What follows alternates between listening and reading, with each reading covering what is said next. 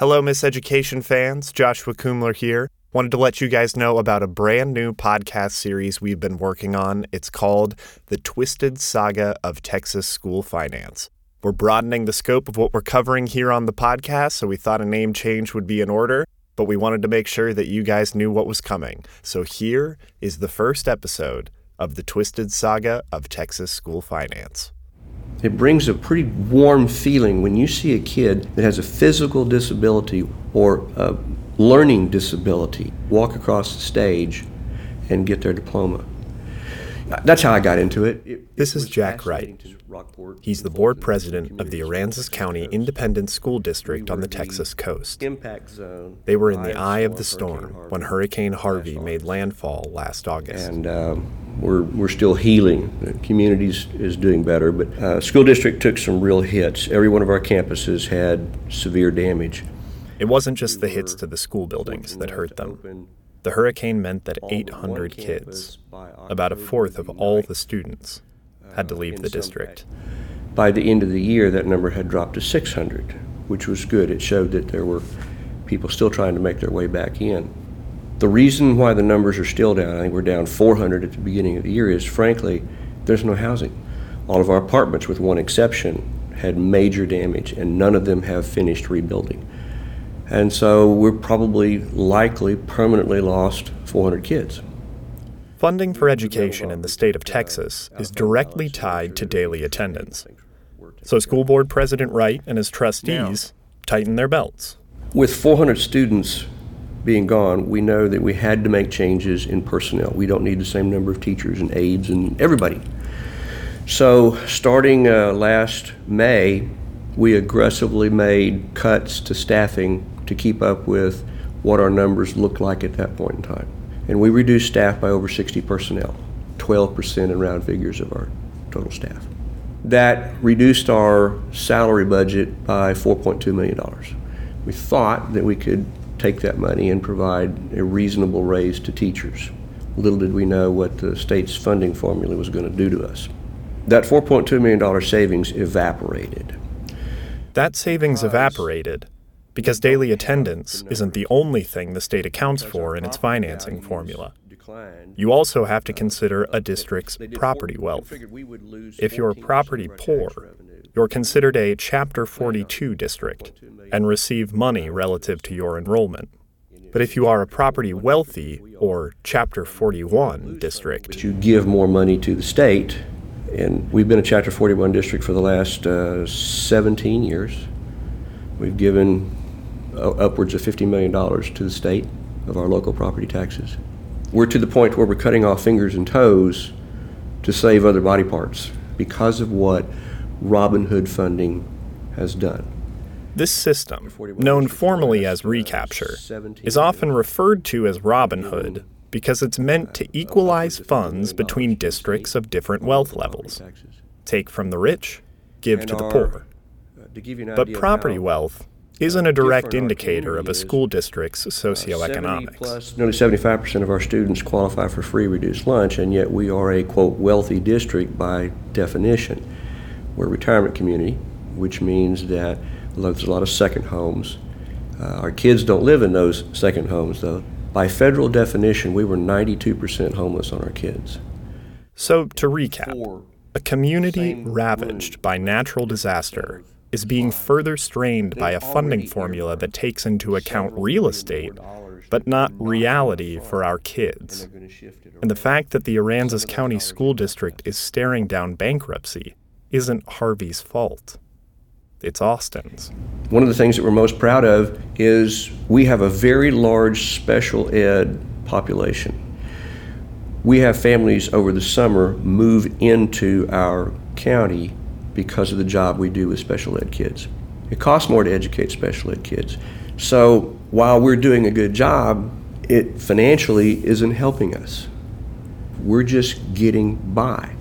And yet the state has there's no real incentive for them to change things. As long as they can fund education without it taking from the general fund, which is where, in my opinion, it should come, or develop new revenue sources and fund education that way, it's only going to get worse. I don't think the legislature intended to have this multiple effect hurt us the way that it has. But it doesn't change the fact that it has hurt us. This little bitty school district on the coast of Texas that got slammed by Harvey, but who's been resilient enough to recover, is 3 years away from insolvency if we don't change something at the state level. When is the first school district going to file for bankruptcy? There's bound to be districts out there in worse shape than we are. Are we really going to put the nail in the coffin for Texas public education in certain areas of the state? That depends. It depends on our elected officials. It depends on the upcoming legislative session. It depends on you. Welcome to the twisted saga of Texas school finance. Powered by Invested Texas.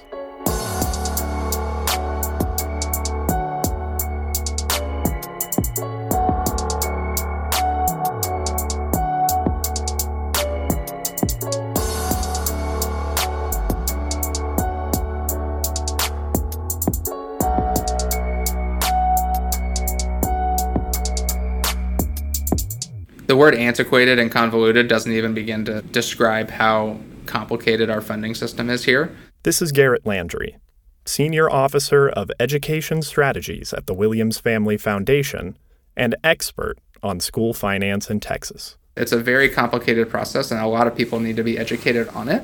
When people talk about tax rates and what's the best way to keep taxes down, if you don't fix school finance, you can't fix tax reform in the state, because the largest portion of property taxes goes to schools. So whether you're a parent, property owner, or a taxpayer, it's important to understand this system, however antiquated and convoluted it may be. Say you're a school district. The Texas Education Agency hands you a bucket. The bucket represents how much the state feels you need in order to educate all of your students. The size of your bucket is based on attendance, but with a twist. Each type of student has a weight. So if you are a special education student, you have a particular weight added to you. If you are a gifted and talented student, an English language learner, a number of different situations. And what that weight does is it actually says, we're going to fund this student as if they are themselves plus a little bit extra. Now, these weights are meant to address inequity across school systems.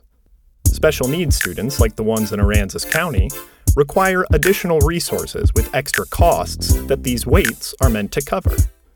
And Garrett understands why Jack Wright feels like he can't fully fund his exemplary program. Those weights? They haven't been updated since the 80s. A lot is different today. I think the perfect example is a talented and gifted student gets a larger weight than an English language learner. There's been tremendous demographic shifts over the past 40 years, which means now 1 in 5 students are English language learners. But districts will qualify for more funding, that is, get a bigger bucket, from serving a talented and gifted student than they will an English language learner, because our weights are out of whack.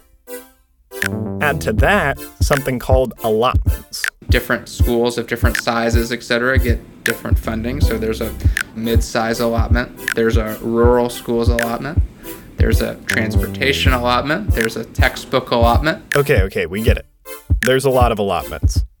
The size of these allotments, much like the value of the weights, haven't been adjusted since they were implemented.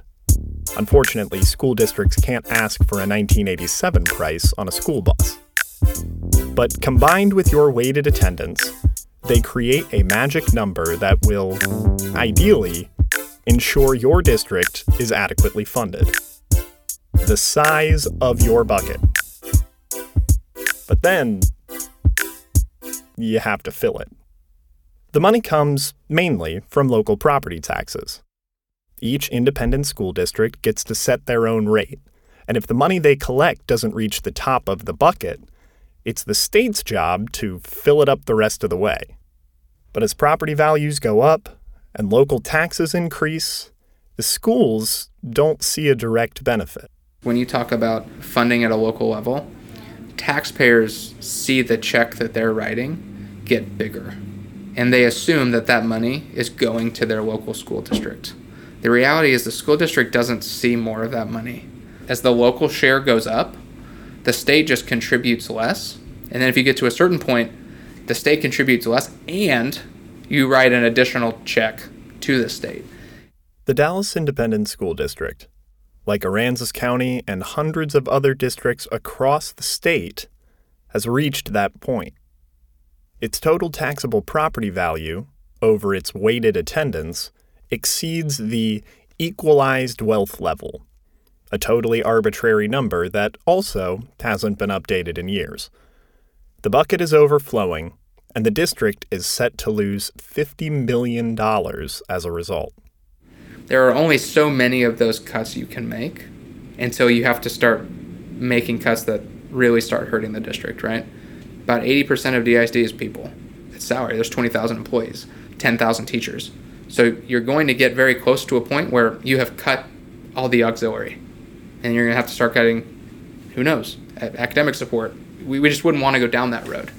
Landry has a personal stake in this discussion, as both a homeowner and dad of 2 young boys.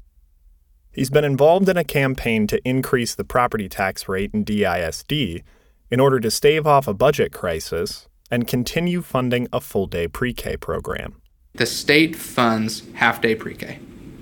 We are not a full-day pre-K state. And research shows that full-day pre-K is by far better for kids. So DISD pays the second part of that.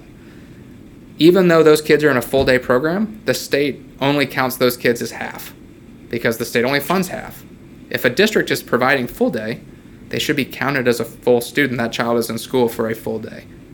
We are basically punishing districts for doing the right thing and providing greater services to their kids. We know that a full-day pre-K program makes students significantly more prepared for later grades. It even makes them more likely to attain a post-secondary credential. But as recapture payments go up, it will be more and more difficult for the district to pursue this proven avenue to success. Some taxpayers, rightfully so, because this is not a very well-known subject, say, I don't understand this. My check gets bigger and bigger and bigger and bigger every year because my property values are rising. DISD's had the same tax rate for a decade. They actually have one of the lowest in the state. But valuations are increasing, and so the check is getting bigger. And they're like, well, what are you doing with this money? You must be wasting it. Well, the district doesn't see that money. But to Garrett, Robin Hood himself isn't the bad guy here. Much like the Waits, recapture was meant to increase equity, but it's proven no match for inertia. The beliefs behind it are right. It's just that it's gotten so outdated, and there are not the adjustments made year over year to accommodate for inflation. And there's been so many little things put into it over the past decades that are no longer either relevant or necessary. It just needs to be looked at with fresh eyes, with a fresh outlook of where we are currently. The good news is, a set of lawmakers, educators, and community leaders is doing just that. The Texas Commission on Public School Finance has been meeting throughout the year. And what they've found is that everyone, urban and rural, all have needs that are going unmet. On my resume, it says career goal to make the most positive impact on the most Texas children. This is Dr. Doug Killian, a member of the School Finance Commission. He's also a former first grade teacher and current superintendent of Pflugerville ISD.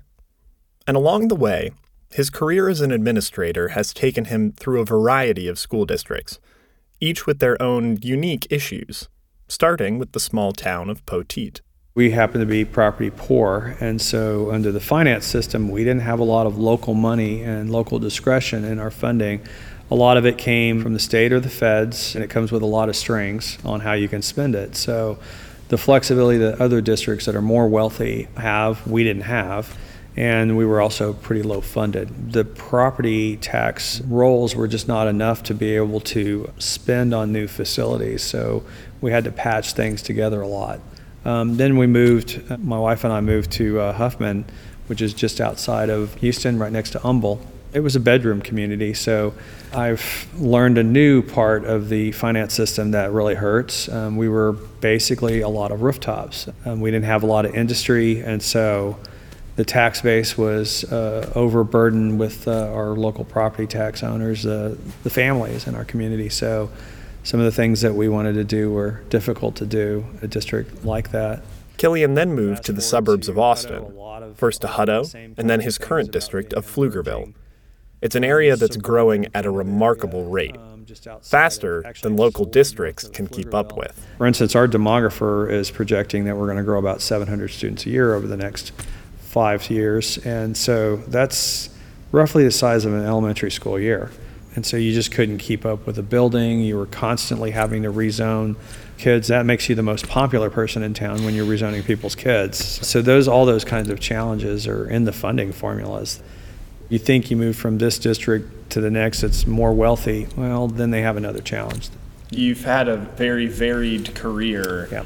And the one common denominator is in no situation are you getting true. What you need. That's exactly right. We have this thing called the Texas Miracle, as Governor Rick Perry used to say.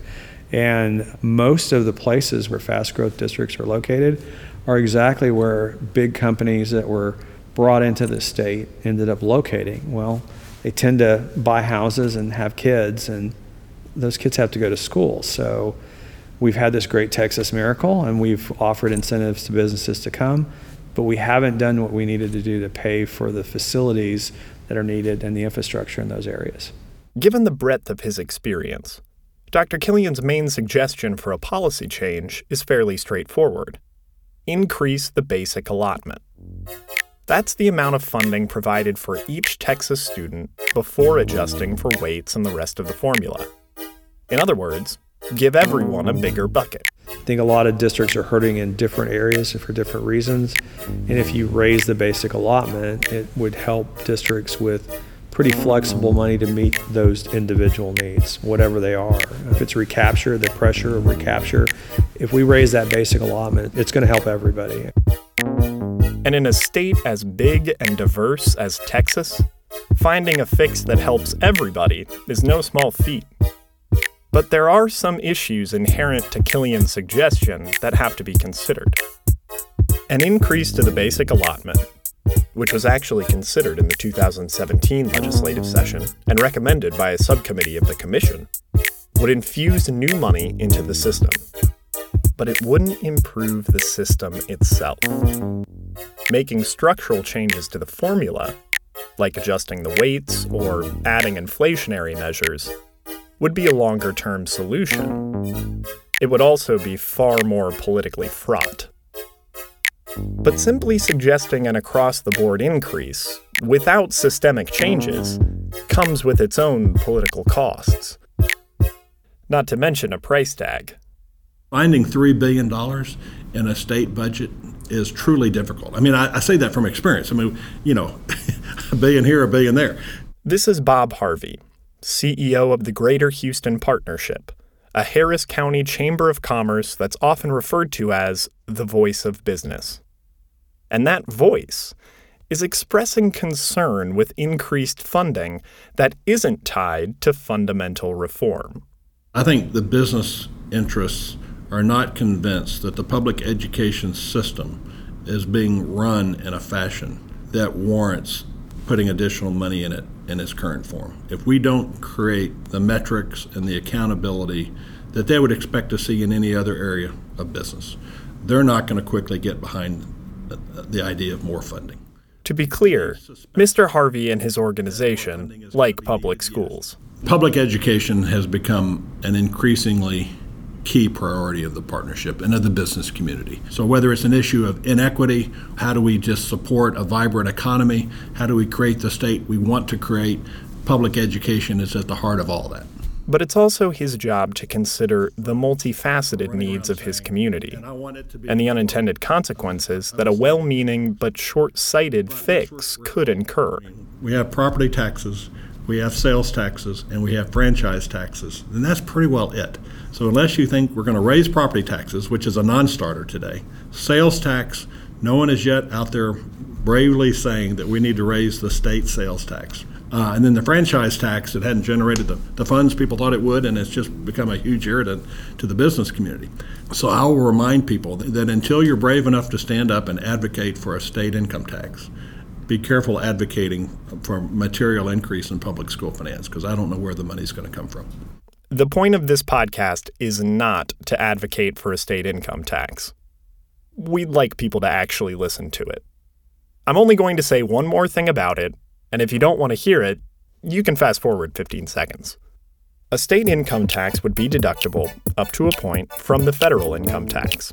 If we capped it at that point, we could keep the amount of taxes that Texans are paying the same, while sending more money to our schools and less to the federal government. But again, that's not the point here. The point is, like with any good business, an investment in our public education system needs to be accompanied by measures that ensure a return. The challenge right now is that a lot of folks, myself included, don't have great confidence that putting additional resources into the system won't leak out of the bucket rather than going into improved student performance. And so we want to fix the vessel before we fill her to the brim. This is Dr. Lori Taylor, head of the Public Service and Administration Department at Texas A&M University, an economist who studies school funding and efficiency. Luckily, she has some suggestions for fixing some of our finance leaks that don't involve the third rail of Texas politics. Our salary structures tend to reward endurance in ways that don't always align with classroom effectiveness.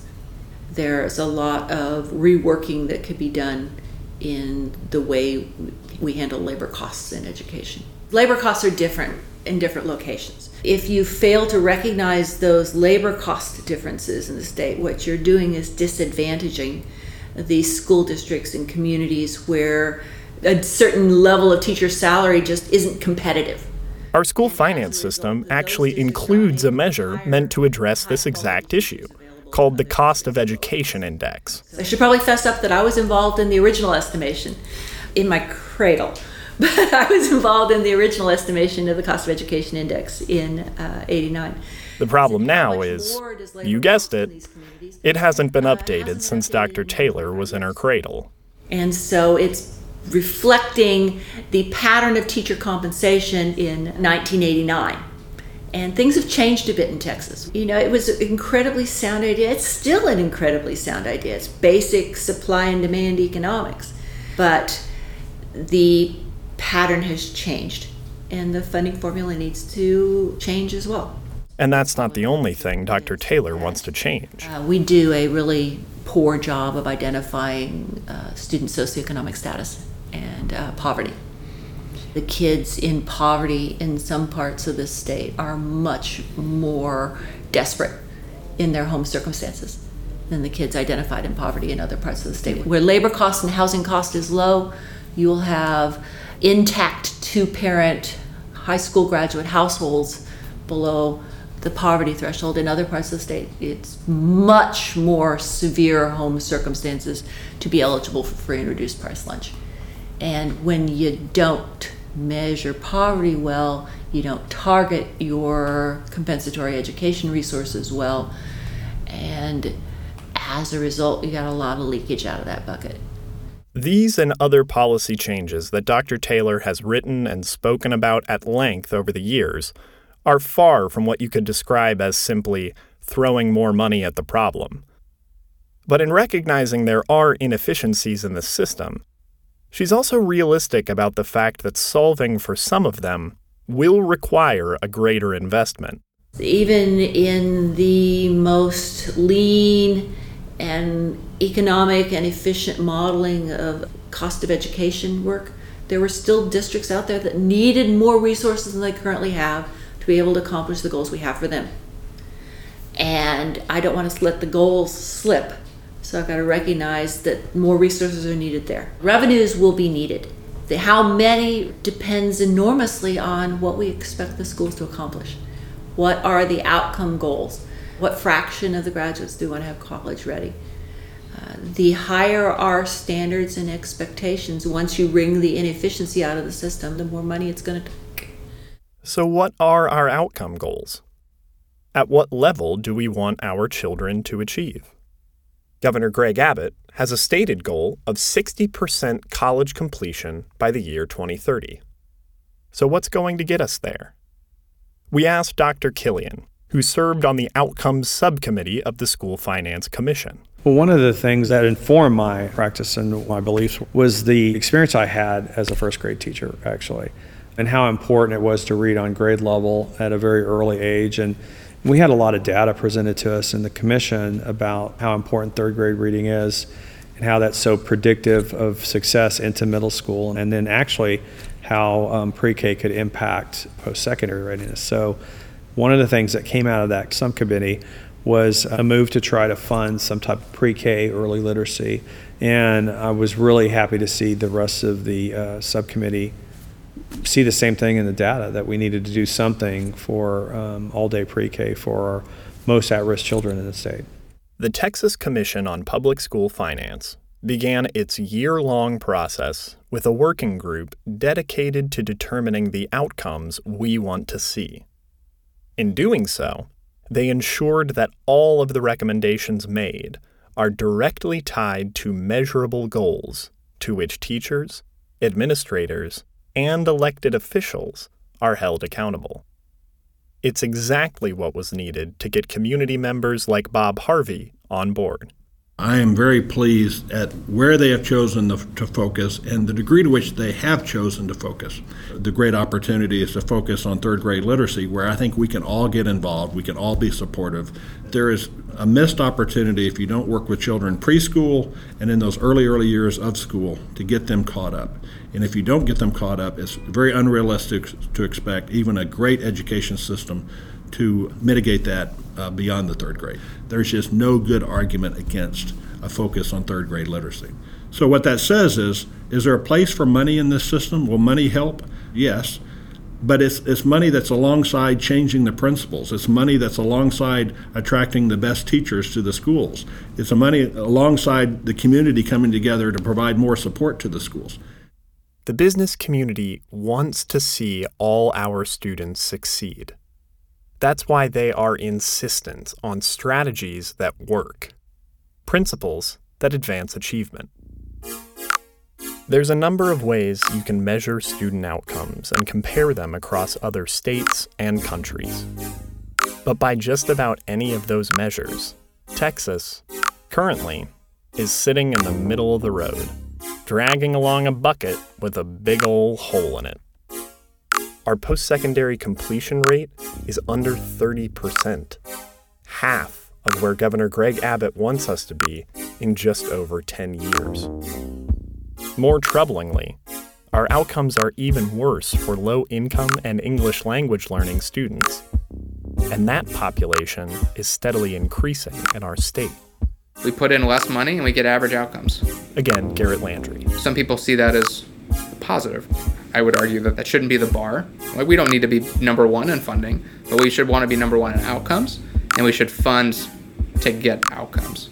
Money doesn't do everything. More money isn't always the answer, but more money into things that are proven by data to increase outcomes always works. Texans shouldn't be satisfied with half measures. We have an opportunity to lead the country, yet again, with innovative solutions, this time in the way we fund public schools. We can ensure the success of our youngest scholars by focusing on early literacy. We can galvanize instruction through strategic compensation. And by working towards greater post-secondary completion, we can increase our economy by billions of dollars. But achieving those outcomes requires an investment from lawmakers, families, and communities. The return on that investment is limitless.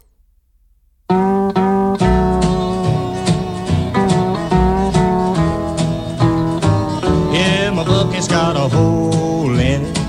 Yeah, my bucket's got a hole in it. Yeah, my bucket's got a hole. The Twisted Saga of Texas School Finance is powered by Invested Texas and produced by me, Joshua Kumler. It is executive produced by me, along with Rob Shearer and Catherine McKeska. Mixed and mastered by Adrian Palmer. Music by Trevor Yokochi. Special thanks to each of our interview subjects and the entire team at the Commit Partnership. If you'd like to learn more, you can visit our website, investedtx.org, and read or listen to the full interviews from Dr. Doug Killian, Dr. Lori Taylor, and Bob Harvey.